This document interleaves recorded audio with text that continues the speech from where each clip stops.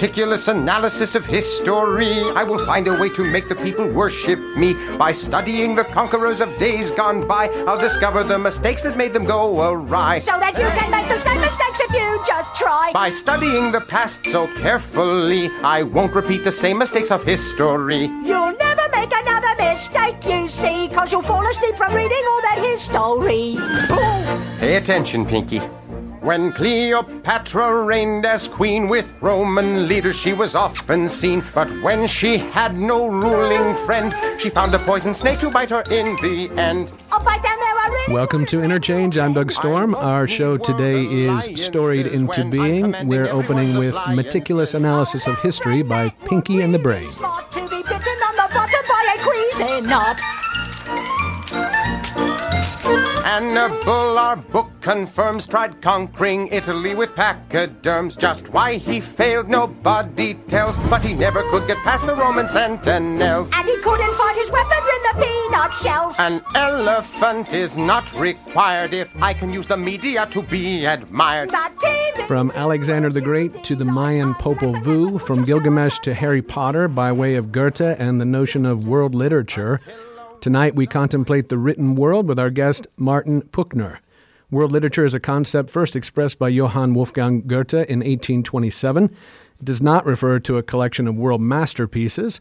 Rather, as Goethe used it, it referred to the emerging modes of articulation through which the nations communicated and established the grounds for mutual understanding and coexistence. Quote, "If we Germans do not look beyond the narrow circle of our environment, we all too easily fall into pedantic arrogance. Therefore, I like to look around in foreign nations and advise everyone to do the same on his part. National literature means little these days. The epoch of world literature is at hand, and everybody must endeavor to hasten its coming." Unquote. But perhaps it's not so much literature but the mode of production that matters here. And it's interesting that Goethe speaks as if the kingdom of heaven was nigh. Martin Puchner's new book, The Written World, is subtitled The Power of Stories to Shape People, History, Civilization, and it's very much composed in the spirit of Goethe's concept. Further, there's a kind of teleology at work here, it seems, something inherent in the word that does more than shape the human. It speaks us. Martin Puchner is professor of English and Comparative Literature at Harvard University. His writings range from philosophy and theater to world literature. And along with his latest, he's the author of Poetry of the Revolution, Marx, Manifestos, and the Avant-Gardes, and The Drama of Ideas, Platonic Provocations in Theater and Philosophy, among several others. He is the general editor of the Norton Anthology of World Literature and has created a popular MOOC, M-O-O-C, called Masterpieces of World Literature, and he joins us by Skype today. Martin Puchner, thanks for joining us. Thanks for having me, Doug. First of all, what's a MOOC? MOOC is a massive open online course, and that means it's a video course, a course that you can attend for free on the Harvard X platform. And it contains videos and discussions and interviews with authors. And I traveled all over the place. So there's travel footage from Troy and Istanbul and India and Goethe's hometown Weimar, where the term world literature was coined. So it's one of those newfangled ways to learn things. That's right. So I can go to Harvard without being at Harvard. Exactly. That's the idea. Yes. Okay.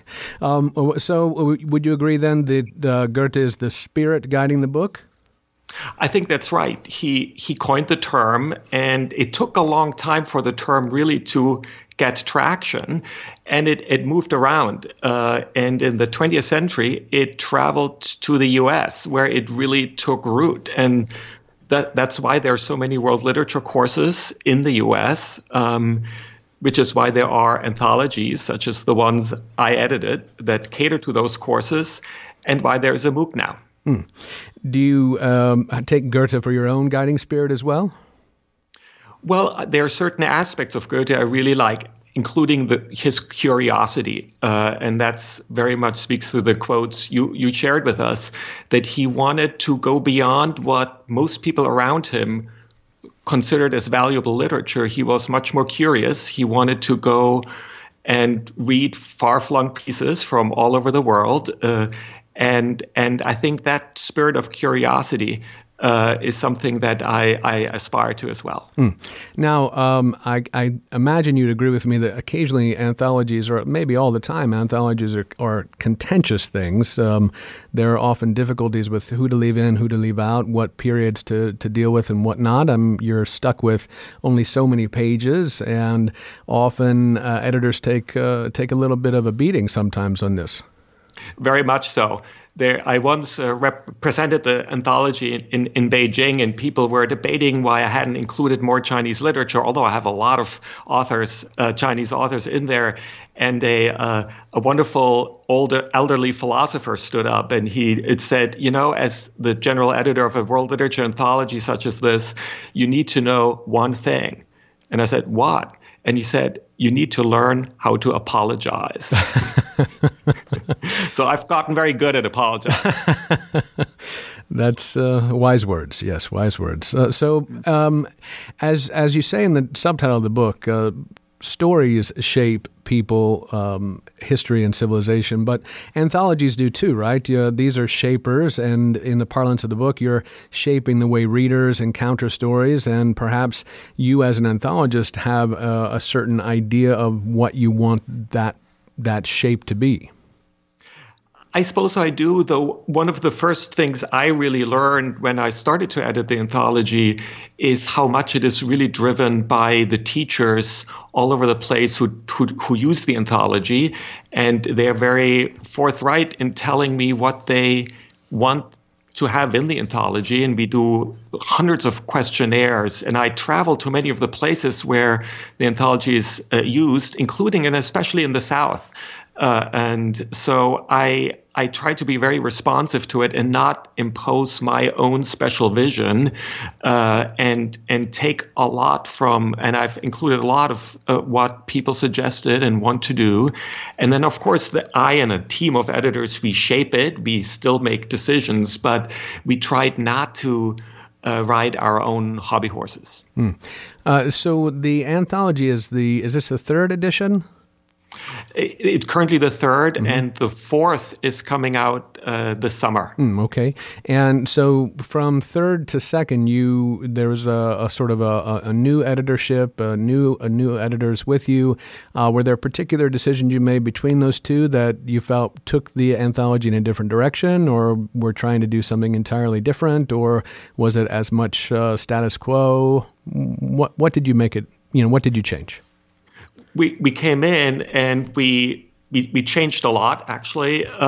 We didn't quite realize how much work that would be. But because it was an entirely new team, we did feel like we wanted to change things. So one of the things we changed is the organization. It used to be very much organized according to languages. Even in the ancient world, you had a section on Egyptian literature and Greek literature and Arabic literature and so on and so forth. And we created broader regions. So we have entire sections that organize literature of the Mediterranean, that includes Europe, but it also includes the Middle East and North Africa, because these were regions that were in constant contact with each other. Mm-hmm. And we felt it would be very interesting to not segregate or silo literature according to language, but to re-embed them in the regions from which they arose. And we did the same with East Asia. So that was one of the changes we made. So I assume that work on the anthology and this new book, Written World, are kind of companion pieces. The Martin Puchner best hits kind of thing out of the group, or I suppose you could say that. What decisions did you have to make? Again, you're limited by space. The publisher says you can write this book, and we're going to give you so many words, and you can maybe put some pictures in there as well. But as someone that has all this literature at your fingertips, and probably your own favorites, and as you said, you may not have wanted to ride your hobby horses in the anthology, but perhaps that was an opportunity for you to do it here with the Written World.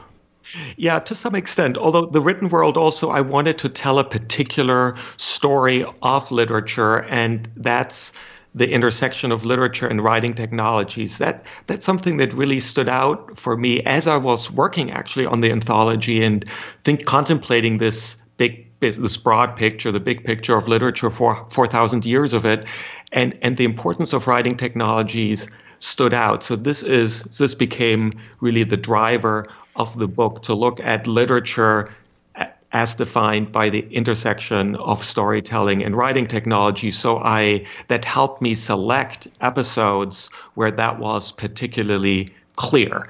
And so that it's not just the best hits, but although I am a bit of a proselytizer, and I also try to vary some of the well-known texts, such as Homer's epics or the Bible, with lesser-known texts, such as the Maya Popol Vuh or the West African epics on Jada, texts that are really great and that I feel should be better known.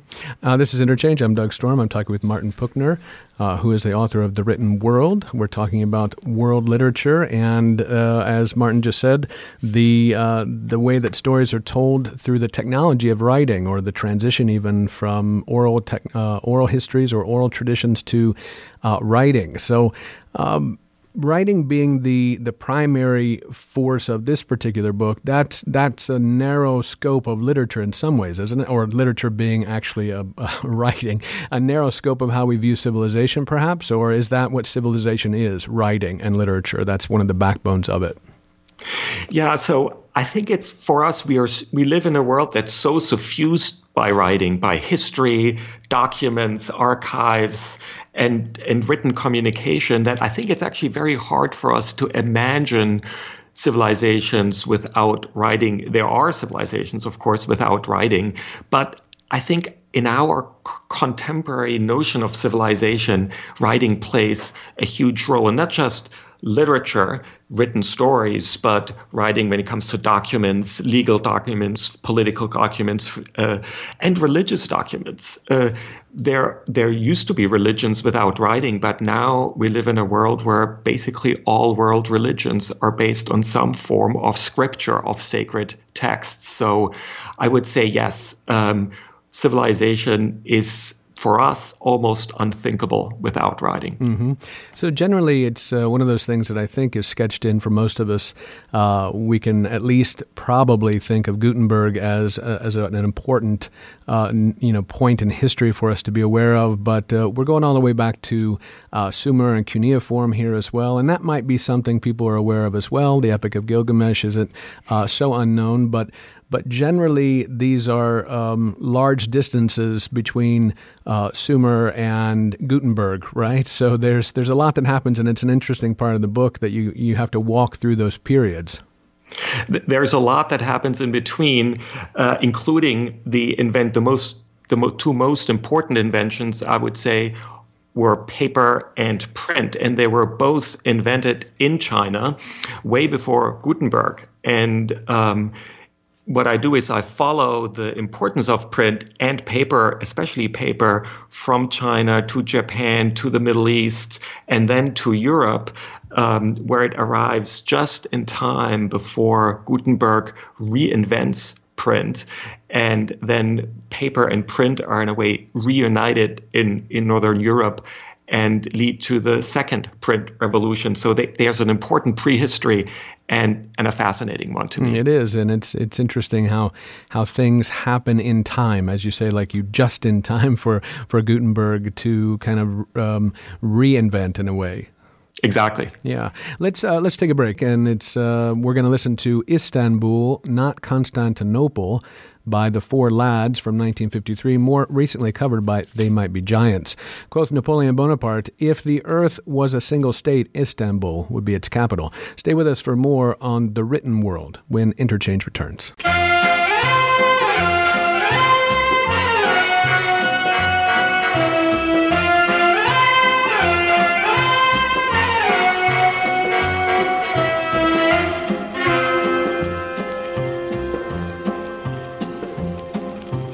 Istanbul was Constantinople, now it's Istanbul, not Constantinople. Been a long time gone, old Constantinople, still it's Turkish delight on a moonlit night. Every gal in Constantinople lives in Istanbul, not Constantinople. So if you've a date in Constantinople, she'll be waiting in Istanbul. Even old New York was once New Amsterdam. Why they changed it, I can't say. People just liked it better that way. Take me back to Constantinople. No, you can't go back to Constantinople. Now it's Istanbul, not Constantinople. Why did Constantinople get the works? That's nobody's business but the Turks.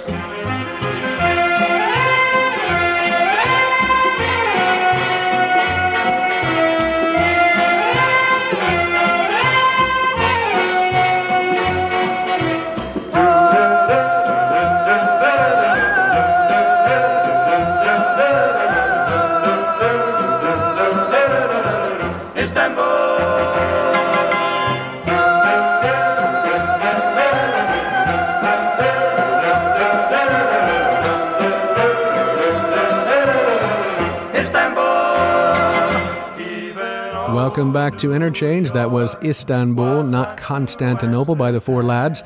I guess that's one of the countless examples of how sometimes details change in the way the past is conveyed to a population. Our show today is Storied into Being, about how the technology and culture of writing has shaped the course of civilization. Our guest via Skype is Harvard professor Martin Puchner, whose book, The Written World, has just been published by Random House. He's the current general editor of the Norton Anthology of World Literature. So let's turn to the beginning of your, well, it's not the beginning of the story, but the beginning of the book, right? You don't quite start at the beginning. You start in space, which seems perhaps a strange place to start, with the Apollo 8 Christmas message delivered on Christmas Eve, 1968. Do you want to hear it before we talk about it? Would be great. Okay. I hope that all of you back on Earth can see what we mean when we say it's a rather foreboding horizon, a rather stark and unappetizing looking place. We are now approaching lunar sunrise, and for all the people back on Earth, the crew of Apollo 8 has a message that we would like to send to you. In the beginning, God created the heaven and the earth. And the earth was without form and void, and darkness was upon the face of the deep. And the Spirit of God moved upon the face of the waters. And God said, "Let there be light." And there was light. And God saw the light, that it was good. And God divided the light from the darkness. And God called the light day, and the darkness he called night. And the evening and the morning were the first day. And God said, "Let there be a firmament in the midst of the waters, and let it divide the waters from the waters." And God made the firmament, and divided the waters which were under the firmament from the waters which were above the firmament. And it was so. And God called the firmament heaven, and the evening and the morning were the second day. And God said, "Let the waters under the heaven be gathered together into one place, and let the dry land appear." And it was so. And God called the dry land earth, and the gathering together of the waters called he seas. And God saw that it was good. And from the crew of Apollo 8, we close with good night, good luck, a Merry Christmas, and God bless all of you on the good earth. Again, that was the Christmas message delivered on Christmas Eve, 1968, from Apollo 8. That was William Anders, Jim Lovell, and Frank Borman giving us the Genesis, the origin story of the universe from Genesis. So, Martin Puchner, why start with that particular message? I find it a very moving moment that at the very moment when humans left the orbit of the Earth for the first time, the Apollo 8 mission was the first mission to the moon. They weren't going to land at the moon, but they were orbiting the moon. And therefore, they were the first humans to see Earth as a single whole and see it there in the distance. And it was Bill Anders who took the famous photograph Earthrise, where you see Earth rising above the horizon of the moon. That for that historic mission, that they felt they needed to express that experience of what it's like to be out in space and see Earth hanging there as the single blue planet that they needed to express that with words, and that they chose this important foundational creation story, Genesis, from the Bible. It exemplifies for me the power of what I call foundational texts that we continually use and refer to in order to orient ourselves in the world. Well, it is. I guess it wasn't a surprising choice, though, by the astronauts. It was maybe not surprising, but it was powerful. It was the largest live transmission in the history of the Earth. 500 million people watched or listened to this message, and it was the first literary reading in space. That is an amazing thing to imagine, hanging out there in a tin can while you're just floating in nothingness. It's not a surprise that you would turn to a religious text. I think that's true. So after that, though, you turn in the book to worldly kings, which is interesting, right? To go from the stars to the worldly kings that we encounter in our literature. First, you begin with Alexander the Great, and that's it's a bit out of order in terms of the history, right? So why start there?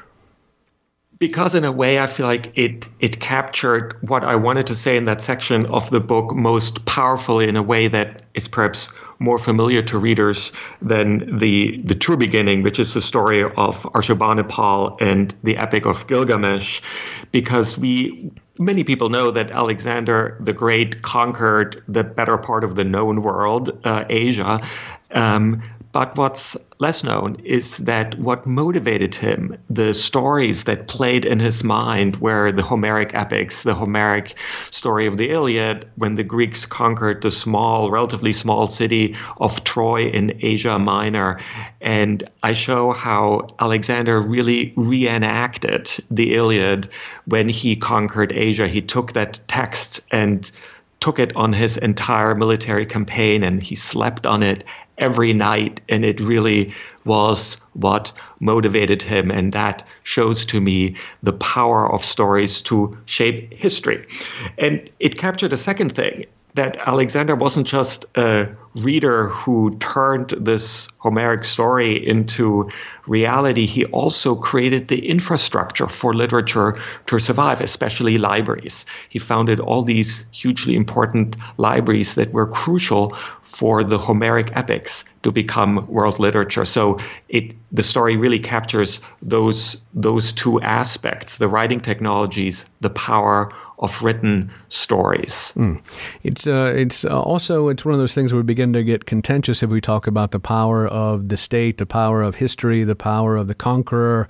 Use the words the known world at the time, known by Alexander, known by cartographers. We have these questions where we begin to obviously see through a particular lens when we tell these stories. Absolutely. People say there's a saying that history is written by the victors. And I think that's very true. And it became very clear to me, especially in this early part of the book, to what extent writing and power and states were intertwined, and that is even clearer in the true historical beginning with the Epic of Gilgamesh, because in Mesopotamia, today's Iraq, you have the first emergence of writing. And writing is not used to tell stories. It is to create the first territorial states, the first state bureaucracies. And it allows these city-states to project their power far into the hinterland and to create the first modern states. So my point here is that writing is not always good necessarily, but that it is powerful, and then we need to recognize that. It is an interesting thing to imagine as it perhaps seeds out into the culture. In talking about Ashurbanipal, I think you recognize the strength of that particular king, who is also a scribe. It's a rarity, I think you say, that the king can read at the time, and so he also projects a particular tale into the future also. That's right. And it was a rarity because the cuneiform writing system is very complicated, and it's mastered only by a small group of professional scribes, and many kings didn't bother, and they didn't need to bother. They could hire scribes, but some kings wanted to master this craft themselves, and Ashurbanipal is one of them, and he had advanced training in literature, and this made him to create this wonderful, really the first true library in history. And it's thanks to his library that the Epic of Gilgamesh survived. And there are multiple epics of Gilgamesh, or multiple versions, right?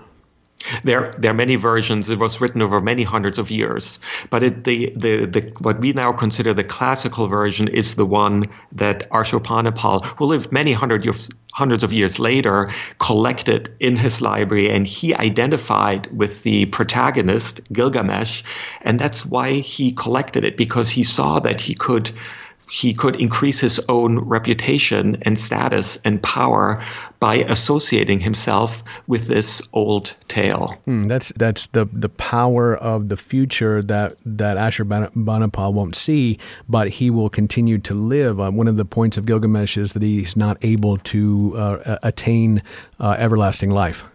That's a very nice point, yes.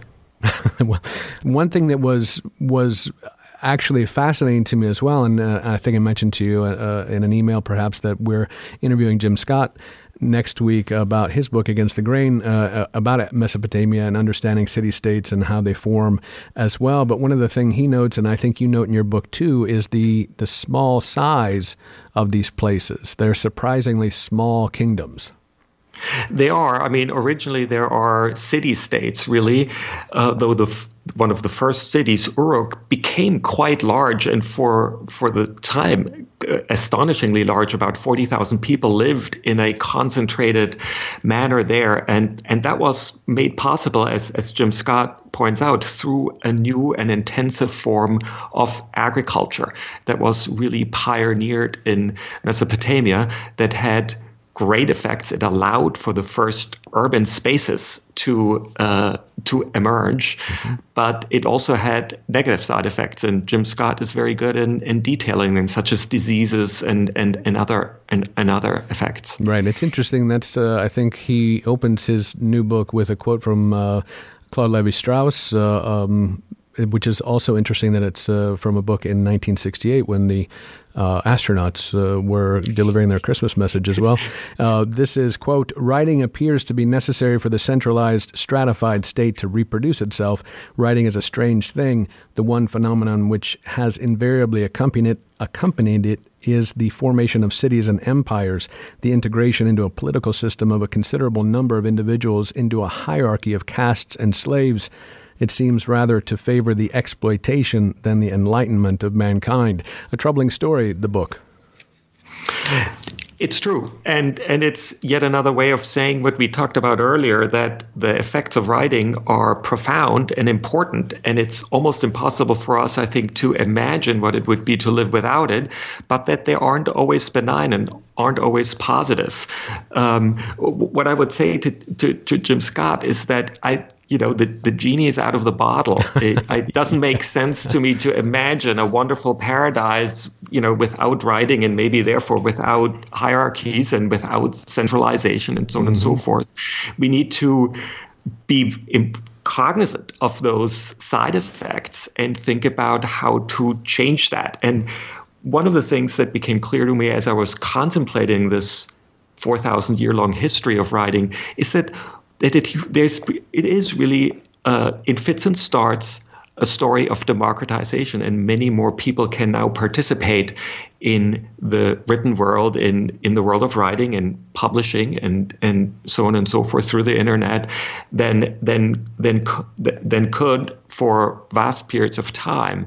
And that seems like a hopeful thing and potentially a democratizing thing that may mitigate some of the effects that Jim Scott is talking about. Well, we can hope. It's time for another break. This is R.E.M. with Seven Chinese Brothers off of the album Reckoning. This song is based on an American children's book, which was adapted from the Chinese legend Ten Brothers, known to be written around the time of the Ming Dynasty. That's 1368 to 1644, according to Wikipedia. When we return, Japan's literary break with its Chinese models. More on the written world on Interchange on WFHB.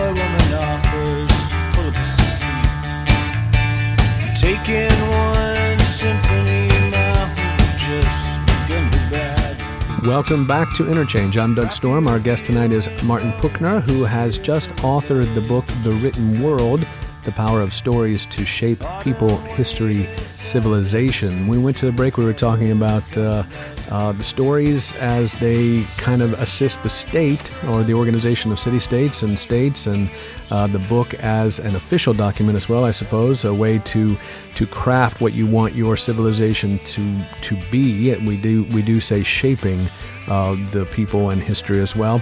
Martin, I was going to skip over this as I started with Seven Chinese Brothers, but I do want to come back to it. It's an interesting part in the book. You talk about Socrates, Confucius, Buddha, and Jesus as very influential history makers, in a sense, shapers also, but people who did not write anything down. Right, and what's so fascinating to me is that not only did they not write, but they chose not to, because they lived in the most literate cultures of their time. So cultures that were shaped by writing, by foundational texts. So they could have written, but they didn't. Instead, they chose to teach their students in live, interactive situations. And that's what they did. And it was their students, sometimes generations later, who wrote down their words and anecdotes about their lives and turned them into the figures we know today. And it's interesting to think about why they did not write. Socrates is most explicit about it. He distrusted writing, this new technology, as he called it, because he said you can't ask a text follow-up questions. You can't ask them to clarify something. You can take quotes and take them out of context. I do it all the time, so I understand. Yeah. So it is a profound moment of sort of skepticism, and yet through their students, this resistance to writing was channeled right back into literature. The youngsters turned it around on them. Yeah. Well, Confucius, I'd like to hear a little bit about that as well. You know, it's I guess it's a strange thing to imagine Confucius in particular as not writing anything down, as such a massive amount of literature is attributed to him. Right. So he was later seen as the editor of the Chinese classics, and so he was associated with them. But his own philosophical texts, the Analects, are anecdotes that were written down by his students.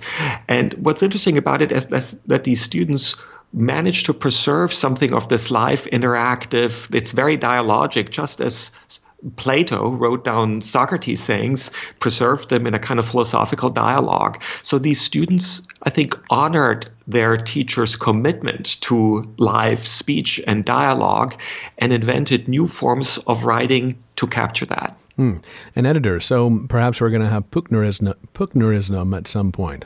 I doubt it. Well, the point too to make, an interesting one also, I suppose, is that the authorship then is fraught, right? Or I mean, when we talk about Homer, we're talking about a creation in a sense, right? It's a name we give to a possible bard. The blind Homer is not a single person. If there was a person named Homer, Jesus himself is certainly a contentious figure in that way. Socrates not writing anything down. He's not a creation of primarily Plato. These things are difficult then to deal with the people that we attribute them to and to think about stories as people-centric. Absolutely. And you realize, and I realized in writing the book, just how relatively recent the dominance of the author, as we understand that figure to be, really is. Author, someone who invents a new story and then owns that story and has copyright over the story, is really a relatively recent figure. And all of the texts we've been talking about, really texts without authors. There are scribes, there are people who remember stories and retell stories, and there is an interaction between people who write and people who tell stories, but there aren't authors in our modern sense. It's interesting that I know we're going to talk a little bit later about Akhmatova, who is a Russian poet, and you talk about how her most important poem was spoken to friends, basically, who she asked to memorize the poem because she couldn't write it down for fear of being imprisoned and probably killed. That's right. She called it pre-Gutenberg because censorship had forced her in a position of a world without print. Mm-hmm, mm-hmm. What's interesting too on the cover of your book, I believe is that John the Evangelist. Is that correct? That's right. Yeah. So again, you've got someone writing down the words of the author. Yeah, it's like Plato to Socrates. Yeah. Okay, so let's skip ahead. And I know I'm behind from what I wanted to do, but that's okay. And let's move into the Tale of the Genji. So we've been on a world tour. We're covering quite a bit of distance. There are two works that are kind of two worlds away, I suppose. One is the world's first novel, and the other I want to talk about is the Mayan Popol Vuh, which possibly reveals a second independent invention of writing in Mesoamerica. So those are two obviously vastly different things. So let's begin with the Tale of the Genji. This is the first novel, and that surprised me. I'd, of course, always been talked about or told about Don Quixote and Cervantes being the first. Maybe it's the first modern novel? It's the first Western novel, Cervantes, Don Quixote, mm-hmm. and it's great, but I think that's where I'm proselytizing a little bit because I love the Tale of Genji, and it is such a moving story to me how its author Murasaki Shikubu came to write it. She was a lady in waiting at the court of Japan, and because she's a woman, she didn't have access to the classics of literature as they were understood in Japan at the time. And these were the Chinese classics. So she had to teach herself Chinese literature, and she did, and then turned herself into an author by chronicling life at court with incredible psychological insight, minute observation, and great understanding of what motivates characters. And it became the first modern novel, and I think it should be much better known. It's interesting too that you talk about the culture that springs up around it, where when it's printed in multi volumes, that it's such a prized possession in the court as well. After I guess its reception. I don't know at what point does this particular tale become the thing it is. Yeah, so it actually circulated in hand-copied versions for a long time because it wasn't really mass-produced. It was for a very small elite readership at first, and for some centuries, it circulated in that way, and only later was printed when there's a new rising merchant class and more people entered literature, and then it became a true classic and was finally printed and mass produced. But it originated in a very closed, very elite court society. So why do you think it's so great? Just because it does reveal a kind of depth of characterization that is absent for another, 600 years? But that's no small thing. You make it sound like this is just a... No, I didn't mean it's just happened. Right.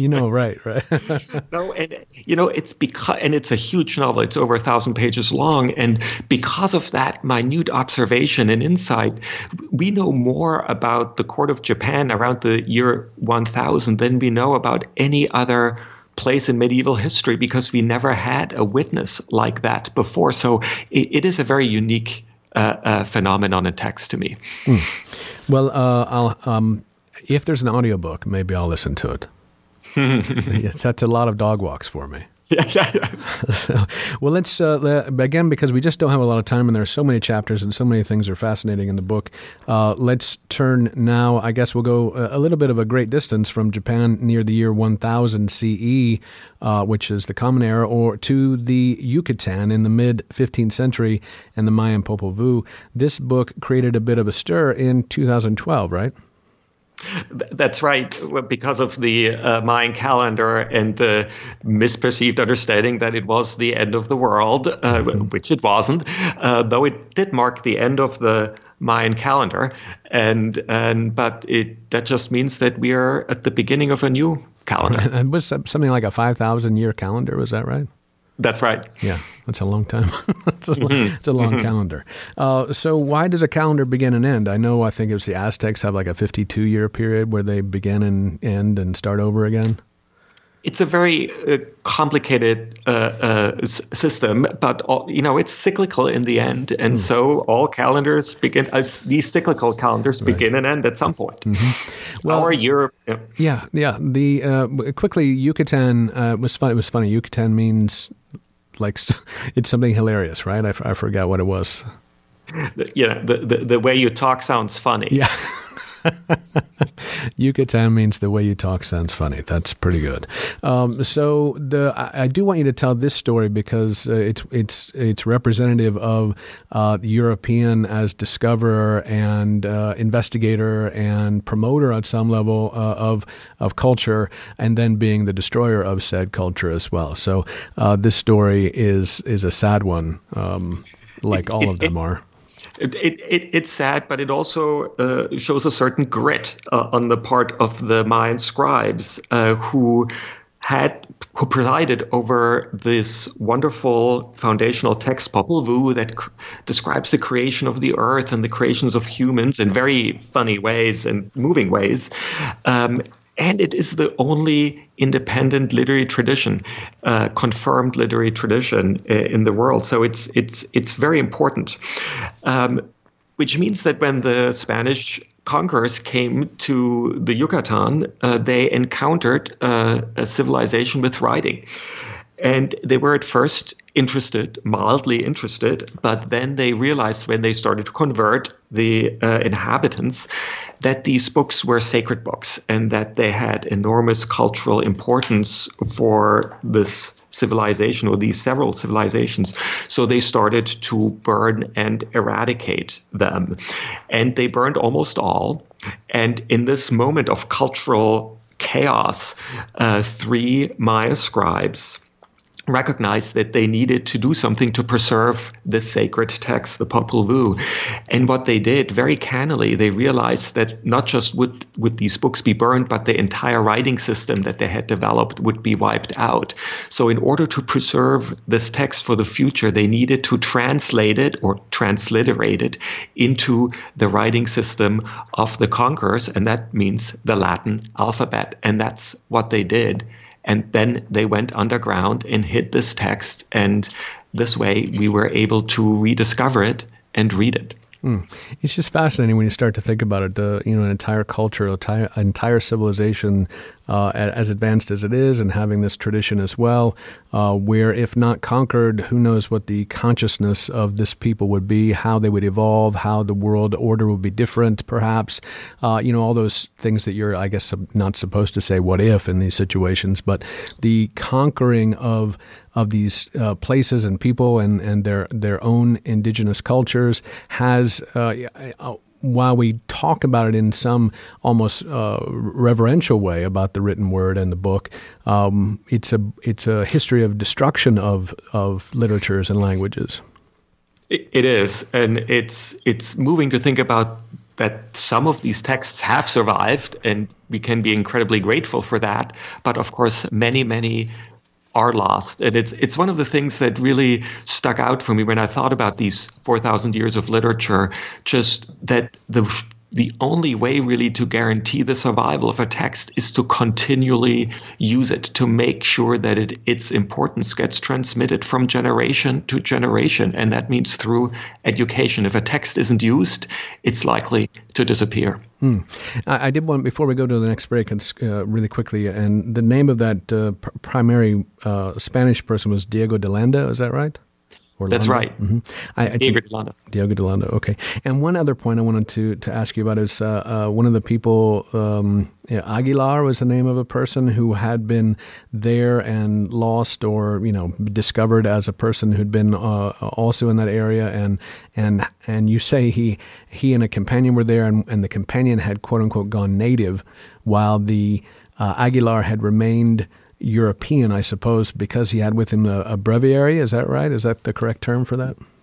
That's right. It's sort of a shortened text connected to the Bible. I think of this whole Spanish conquest of the Yucatan as a sort of a battle of the books, because the Spaniards arrived with their printed Bibles and other texts connected to Christianity. Print having been recently reinvented in Northern Europe, and then they encountered this other civilization, the Mayan civilization, with their books and their indigenous tradition of text. So yes, it's very much one text against the other, one writing system against another. It's time for our final break. This is Boston Tea Party by the sensational Alex Harvey Band. When we come back, we'll take on the Enlightenment Press as it moves from Benjamin Franklin and the vertical commercial enterprise, the Age of Manifestos, and Samizdat in the USSR. Stay with us.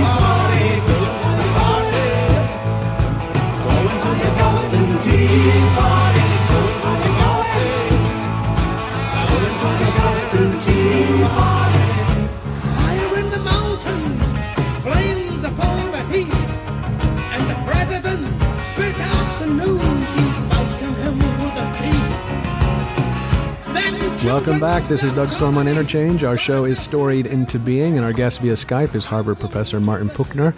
His new book is The Written World. He's also the general editor of the Norton Anthology of World Literature. Let's bring it back to the Americas, or I guess we were in Mesoamerica before. We left Japan, went to Mesoamerica, and now we're in North America, this country that was yet to become the United States when our great Benjamin Franklin begins to shape a literate culture in ways more important than even his founding status as one of this country's self-evident great men. This is a story of men, primarily literature, and the history of literature in the book.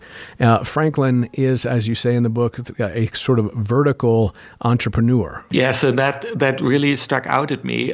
We, of course, associate him as the signatory of the Declaration of Independence and the author of the biography of Benjamin Franklin.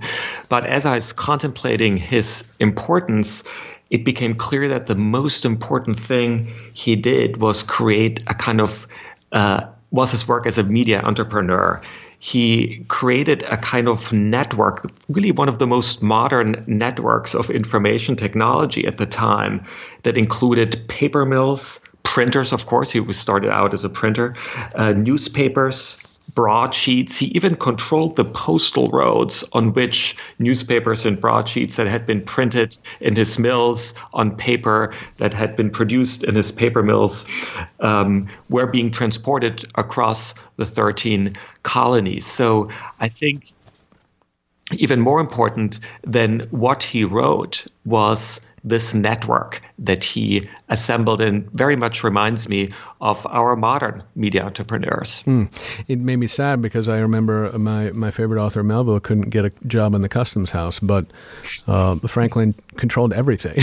He did. He controlled everything in order to publish everything he wanted to, anything he wanted to. Now, Poor Richards was probably one of the most famous things at the time, as well as continuing to be a well-known thing that Franklin did. Again, more of an editor than a writer there. That's right. And he was actually very insistent that he thought of himself as an editor, and he wanted different opinions to be represented. He didn't want to use his network to just hammer home his own point and his own point of view, even though, of course, he also wrote. And most of the things he wrote anonymously or under a pseudonym. Now, you mentioned that Franklin was not much of a book printer in your book. You say he's primarily, again, newspapers and that kind of printing versus book printing. Printing only 6 or so books in his lifetime?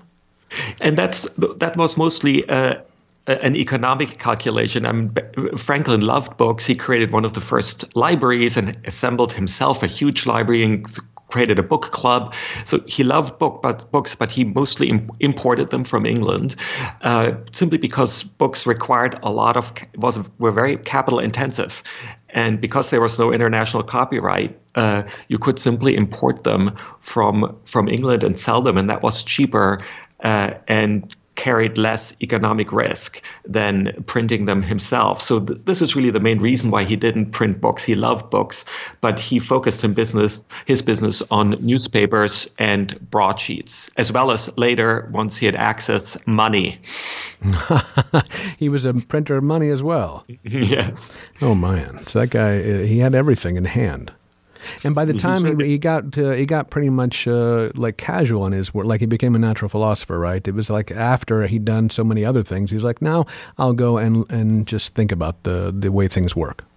He did, and I think that's though also connected to his earlier work, because he basically accessed the kind of more elite, high-end information technology represented by these scholarly associations and natural philosophy. What's today, what today would be scholarly and scientific journals. So it's true he became a man of leisure to some extent, but he continued to be really interested in how information and knowledge is assembled and distributed. Now, you talked about education throughout, and Franklin is certainly one who wants to educate us as well, right?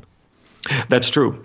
And education is just crucial. I was one of my favorite moments in education are these, to jump way back in the history of the written world, these early scribal schools where you have fragments of clay and papyri from Egypt, students complaining about their teachers and teachers complaining about their students that sound like they could have happened yesterday. There's no change, Martin. Unfortunately, there isn't. Yeah, this is the wisdom we're getting right now. There is no change. The idea of education is difficult again because we've been talking fairly much about the elite in this sense, right? As you just talked about, Franklin having access to elite educational or elite materials. The idea that we continue to do this in our current setup, I suppose. We talk about having access via Project Gutenberg or many other things online, but a large number of what we work with in scholarly communication, academic communication, scientific communication, these are often tightly protected, and so there's still this sense that the real understanding of the world is happening at a level that most of us can't actually access.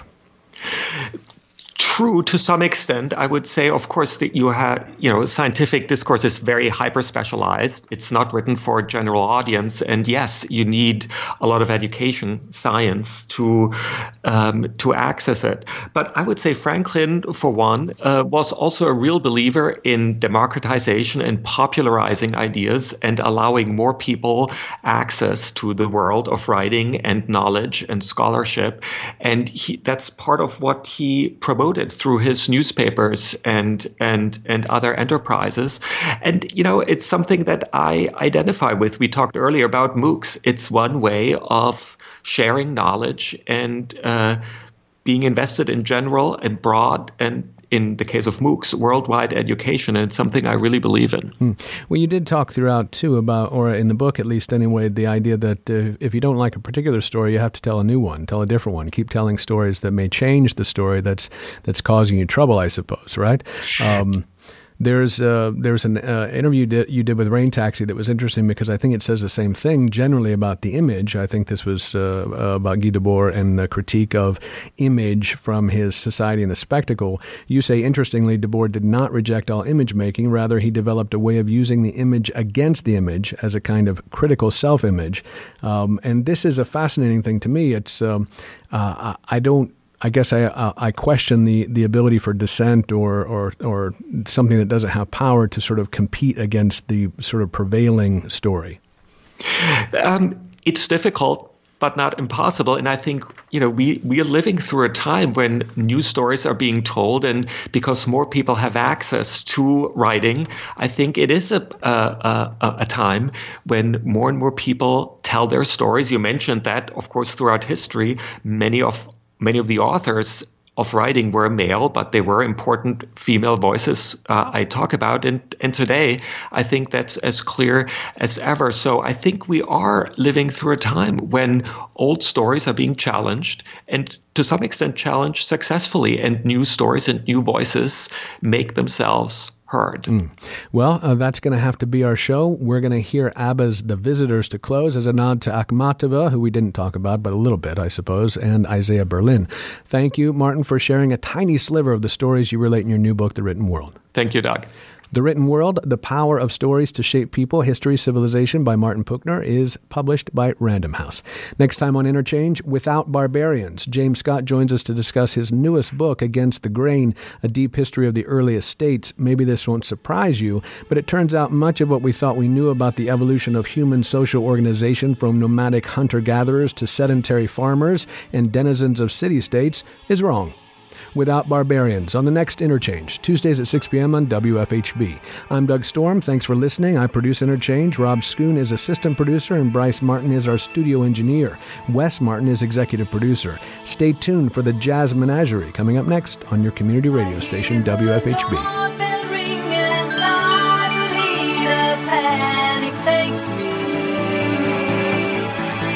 The sound so ominously tearing through the silence. I cannot move.